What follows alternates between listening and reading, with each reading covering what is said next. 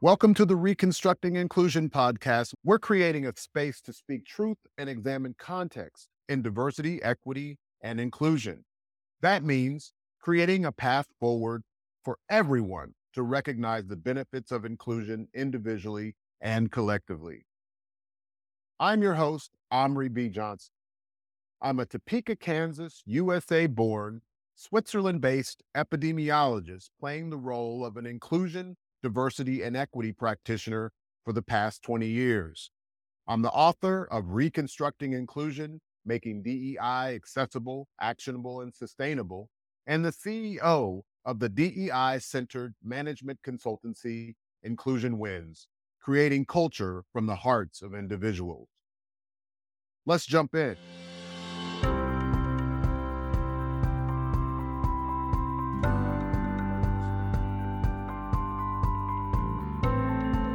Hello. Welcome to the Reconstructing Inclusion podcast. Let's get started. Don't call me Karen. Bo Young Lee, Uber's chief D&I officer, is now on administrative leave for the title of the sessions that I mentioned above. What's interesting about this? Let me start with something that's a little off topic. This is not about sports.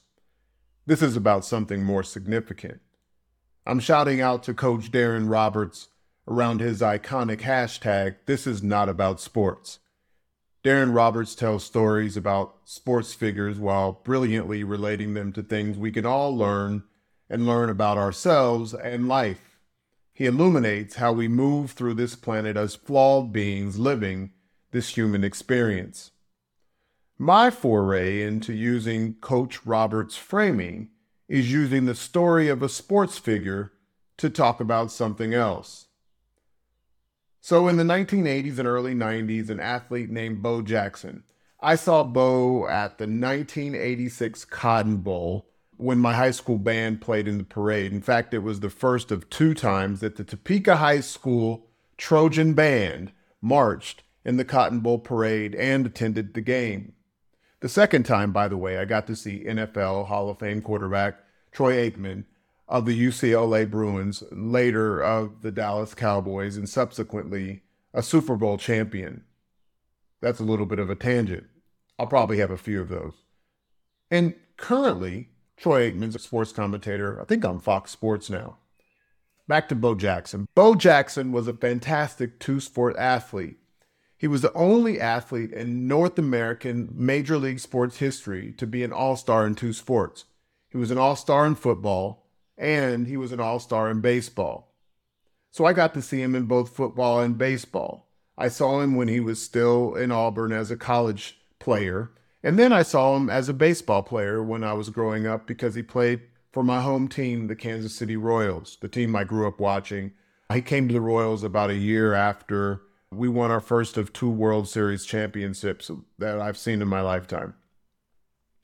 Bo Jackson was a hero of mine, so I went out as soon as they came out, as soon as I could convince my parents to buy the Bo Jackson Nike cross trainer shoes that became the prototype for cross trainer shoes. Bo had a vast Nike contract, and he did these really, really cool commercials. The commercials were known for the phrase, "Bo knows." They featured Bo Jackson in a variety of sports attire. The script would say something like, "Bo knows football, Bo knows baseball, Bo knows tennis, Bo knows hockey, Bo knows race car driving, Bo knows basketball." You can get the idea, or you can look them up on YouTube by typing in "Bo knows" if you're curious. There were very famous commercials, at least in the US, but in most cases, there were other globally recognized athletes, including Michael Jordan, Wayne Gretzky, who, by the way, was clear that Bo didn't know hockey in his ad appearance, along with many others who were in various professional sports who would also appear on these ads. One of the particularly cool ads that I really liked was one where he was on stage with legendary blues guitarist Bo Diddley. And so Bo is going through all these sports and all the people, all the athletes are saying Bo knows this and Bo knows that. And then Bo gets on stage with Bo Diddley and he starts playing the guitar and he's pretty horrible. Like someone who's never played or practiced the guitar for any meaningful period. And Bo Diddley says, Bo, you don't know Diddley. Hold on to that for a second. I'm going to talk about another Bo in a second, but before I do that, I want to talk about two companies and some similarities in their history. Both of these companies, Uber and Apple, had founders who dropped out of college and who were born and grew up in California, state of California, United States. Steve Jobs was born in San Francisco and grew up in that area, the Bay Area. He left Reed College in 1972. In the biographies that I've read, he felt that it was a waste of his parents' money. He didn't want to be there. It was expensive. They couldn't afford it. Travis Kalanick, Uber's founder, was born in Los Angeles. He dropped out of UCLA in 1998 and started working for a tech company. Similar to Jobs, he had opportunities with early companies in the tech game. Jobs had early jobs with video game and computer pioneers after he left college. And before that, he had an internship at age 13 that was given to him by Bill Hewitt, who was one of the founders of Hewlett-Packard. So they were both in the tech ecosystem in California. Jobs mostly in San Francisco. Eventually, Kalanick came to San Francisco, to the Bay Area. Both of them were well known in the tech space at a young age. Jobs was known to be pretty caustic as an executive. He was brilliant. And so a lot of times he was tolerated and feared. Most accounts of Kalanick are framed similarly. Kalanick was forced out of Uber as CEO toward the end of 2017 after many stories and complaints about his behavior, including sexual harassment. He remained on the board until 2019. Uber's current CEO, Dara Khosrowshahi, started in 2017. Prior to the advent of the iPod and iPhone's rise as we know them today, Jobs was also forced out of his CEO role at Apple. This was in 1985. He eventually came back 12 years later. I imagine if we had had the social media buzz that we have today, Jobs might not have come back. Now, most companies hide things. Bad behavior is not 100% preventable, and when combined with power, it's difficult to prevent and to rectify without potential or real harm to the firm, at least short term. This doesn't make it right.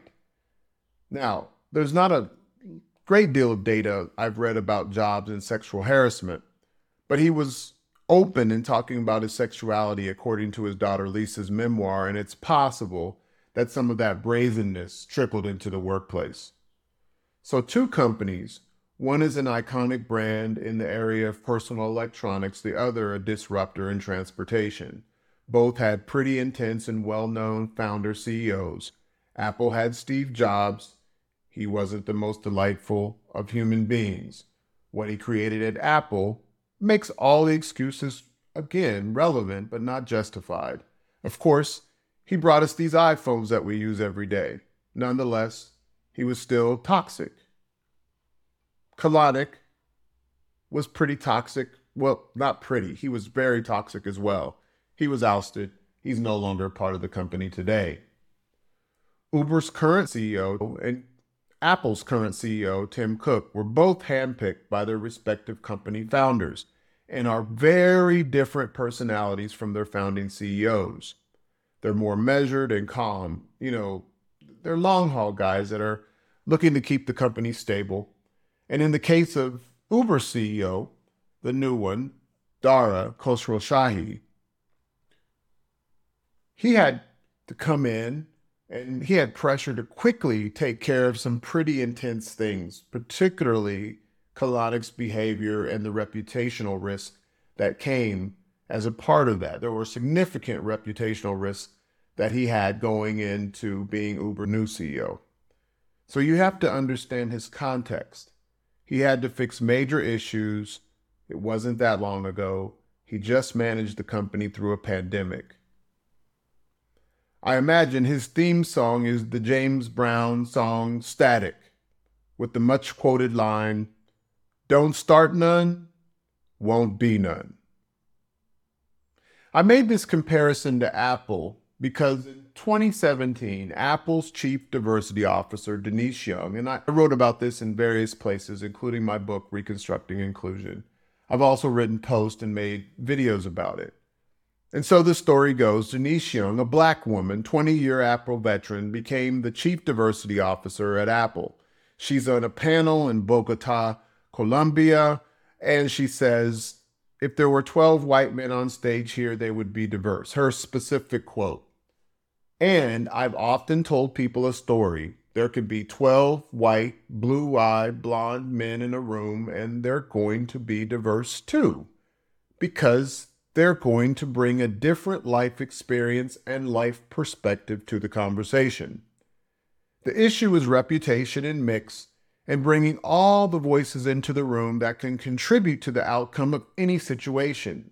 So, as she said, I focus on everyone, but I focus on allies and alliances because, to the other panelist's point, there's an incredible amount of power in those who have platforms or those who have the benefit of greater representation to tell the stories of those who do not. And as you can hear in this passage, she explains that all of us are diverse. Our identities are plural. And, all of our identities are constantly changing. So there's a lot there. Now, she got heavily criticized on social media for what she said. People were like, oh, how dare you? It was primarily people who were very much about particular identities that are marginalized taking the center. And for her to say that, they felt took them out of the center or took the notion of their concerns out of the center and therefore negated a lot of the conversations they preferred. And critics' arguments extended to words like hers would be used as fodder for people to say, oh, that's diversity too, or quote unquote, diversity of thought, blah, blah, blah. The result of her ordeal was that she had to resign.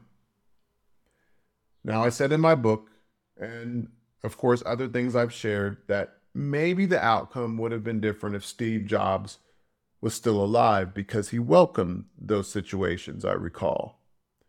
And he was okay with and pretty good at dealing with that kind of tension. Not everybody is.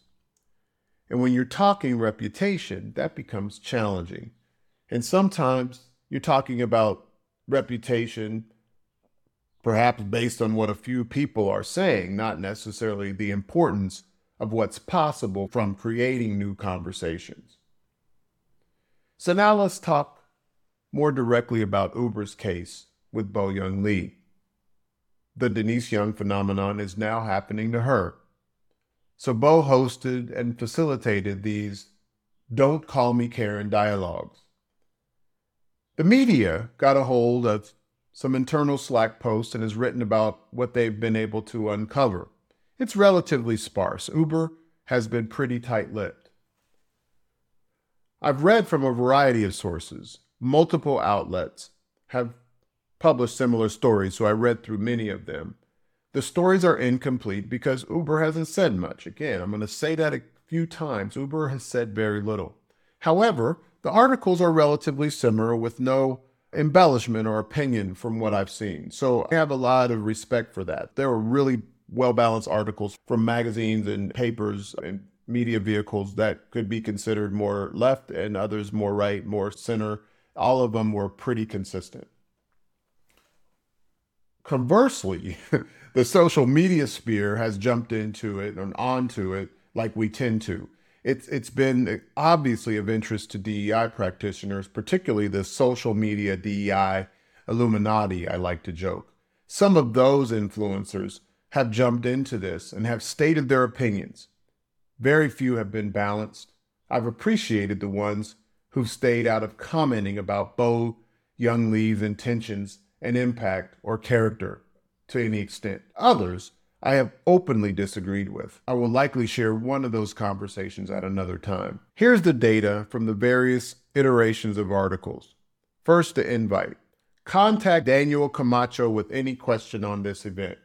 RELC, I don't really know what that means, invites you to join our latest installment of the event series moving forward, where we will have an open and honest conversation about race. We will be diving into the spectrum of the American white woman's experience from some of our female colleagues, particularly how they navigate around the quote-unquote Karen persona. The panelists include Nikki Krishnamurthy, Chief People Officer, Megha Muspach, Eats General Manager, North Central, Kelly Seaman, Eats Senior Director, and Diane Creeman, DEI Director, as well as Bo Young Lee, Chief D&I Officer, who would moderate the conversation. All attendees will be entered into a raffle to win some great Uber swag. 25 lucky winners will be selected. We look forward to seeing you there. And it goes on to say there's a maximum capacity of 500 Zoom attendees that will be able to be served on a first come, first served basis, and they were recording the session. The articles go on. This is a summary. The first session was in April and inspired one complaint from a Black female who called it tone deaf, offensive, and triggering. The timelines of some of the statements that I'm going to read below are unclear, but the second event happened on what I think was May 18th. So in response to the pushback and criticism, there must have been a dialogue. So in that dialogue, Bo Young Lee defended the decision, and this was according to the New York Times, telling a woman that while the conversation may have been uncomfortable, sometimes being pushed out of your own strategic ignorance is the right thing to do. Remember the word strategic ignorance. I'm going to talk about that for a second before I share other comments found via the articles online. Bo said something, again, this notion of strategic ignorance is quite profound. I doubt people knew what she was talking about. Language is important, especially when emotions are high. So use the term strategic ignorance. What is strategic ignorance? Social science research explores how our minds push away information that gets in the way of our feelings and desires. Strategic ignorance intentionally avoids information that can unseat your plans, beliefs, and actions. We continually ignore these inconvenient truths to keep words and modus operandi intact. Of information we do have directly from Bo Young Lee's mouth, this statement is perhaps of the utmost importance. And what she said is potentially off-putting. So when she said, being pushed out of your own strategic ignorance sometimes is the right thing to do, it's quite incisive, but probably off-putting. Most people probably didn't hear her. Maybe they heard the words. Most people probably don't even know what she meant, including the so-called influencers on social media that are using this incident to be right or self-righteous about systemic racism. So, Bo's statement might have been off-putting. It's profound. All of us need to be pushed out of our strategic ignorance. There is more to see, and many of us have had glimpses where our attachment to particular preference, traditions, and conveniences has us look askance or not look at all toward evidence to the contrary. But if we want to move the needle and create meaningful systemic change, we must look at evidence that we disagree with, that's beyond our preferences, traditions, and conveniences. I'm going to read that paragraph again. You guys can take which one you want. All of us need to be pushed out of our strategic ignorance. There is more to see, and many of us had glimpses where our attachment to particular preference, traditions, and conveniences have us look askance or not look at all toward evidence to the contrary. But if we want to move the needle and create meaningful systemic change, we must. On May 18th, the company announced Lee had been placed on leave. Bo's response, maybe it was a defensive one, maybe it was a clear one that landed uncomfortably for people, as a few said they felt preached at or to, not heard. Did Bo truly preach at them? Did Bo disagree and it occurred as such? Was Bo defensive in a way that shut people down? Did she say something that was true and struck a raw nerve? It's hard to know, at least not in any complete way. Uber's chief people officer said this: "We have heard that many of you are in pain and upset by yesterday's moving forward session." Now I know that it was actually on May 17th where they had the second session.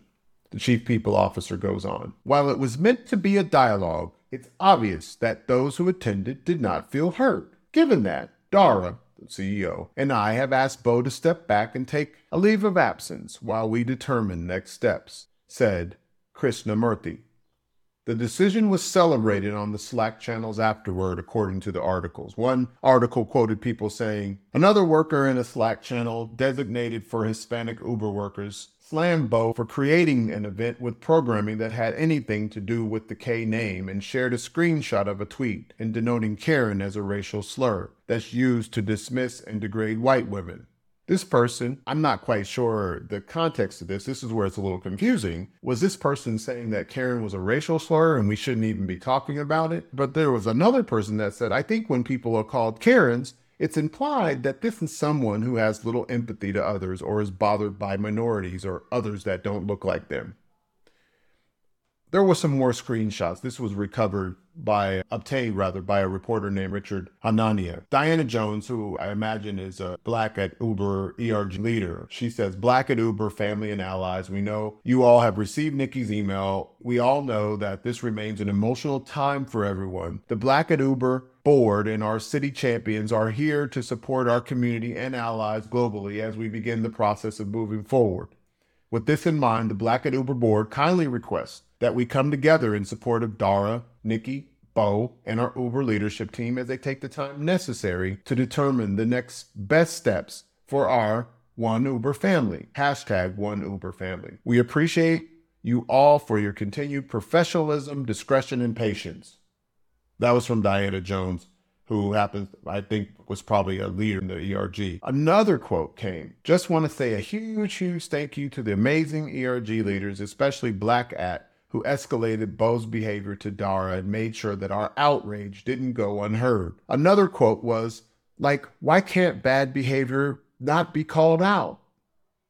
So the sentiments were strong, and the reality is that we truly, really truly don't know what happened beyond the limiting parameters of the articles. This could change soon, but as of this recording, it has not. The caveat has been, with almost all of these articles, is that those of us reading these accounts don't know what happened yet.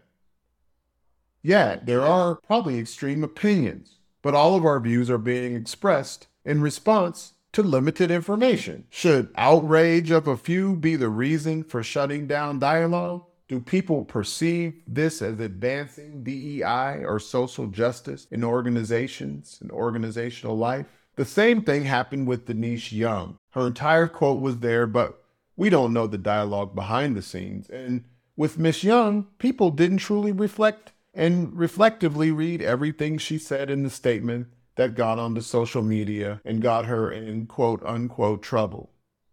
Now people are saying, "Oh, you need to be careful what you say." And I agree. I think Bo Young Lee, who arguably, to me, one of the best in the game of chief diversity officers, particularly in major brands. Based on what I've read over time, I don't entirely agree with how she sees and does the work, but she's brilliant, she's skilled, she's mindful.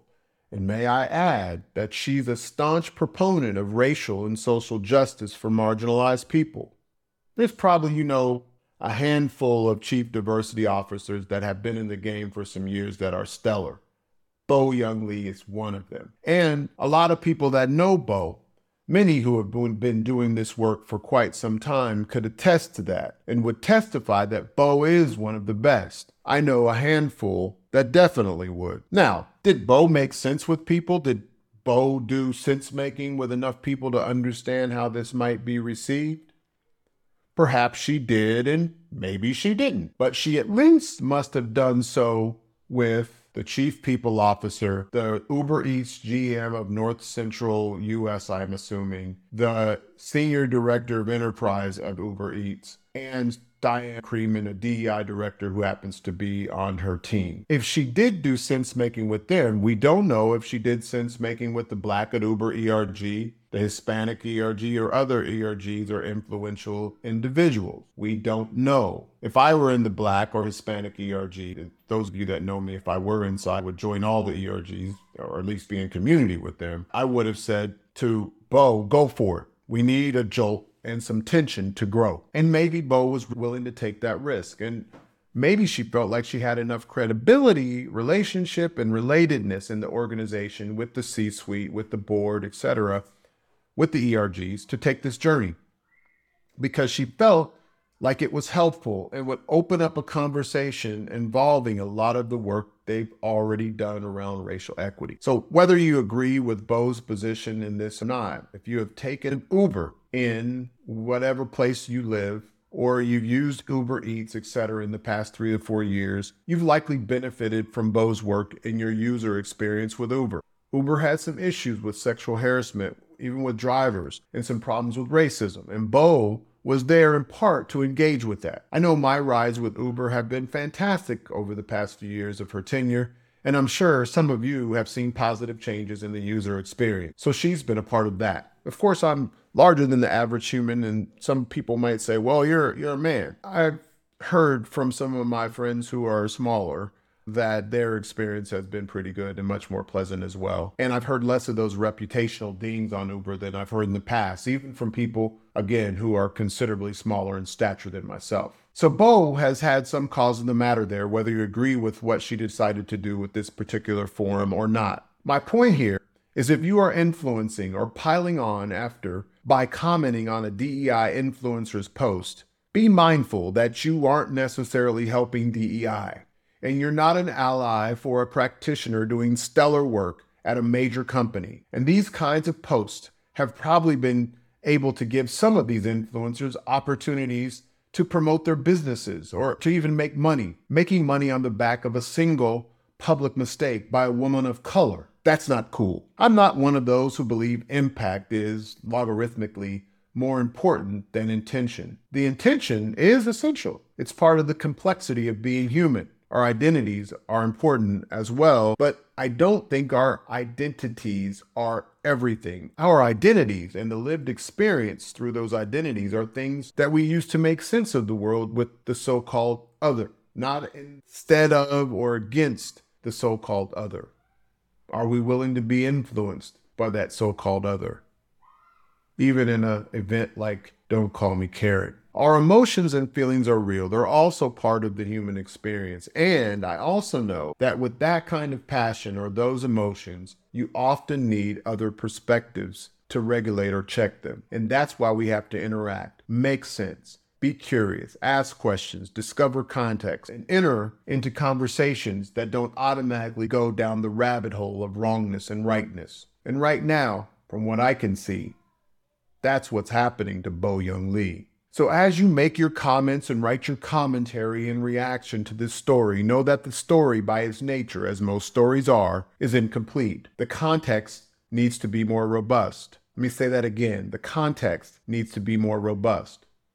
We have yet to hear from Bo, but know that Bo's one of the best at what she does, whether you know her or not. And where this conversation needs to go is back into Uber to have some robust dialogues about the meaning of what has happened and what the organization can learn about it moving forward.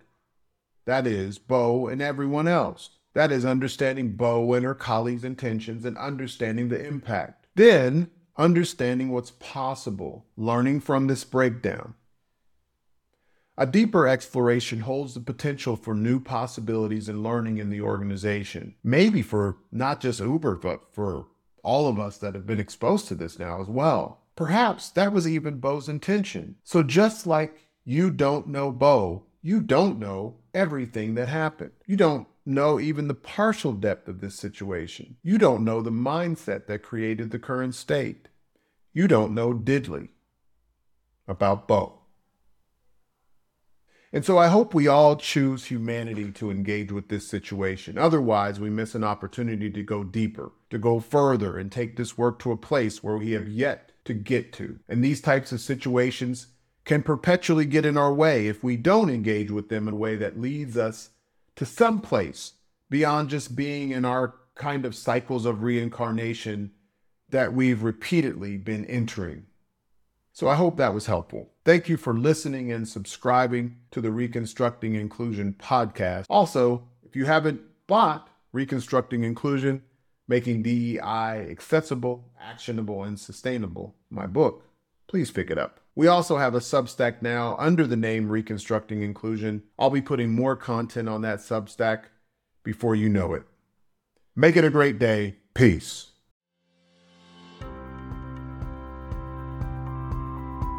If you are committed or simply a little bit curious about how to make DEI accessible to everyone, actionable, that is, unambiguously prioritized and sustainable, aligned with personal and organizational purpose, hit the subscribe button. Make it a great day. Peace.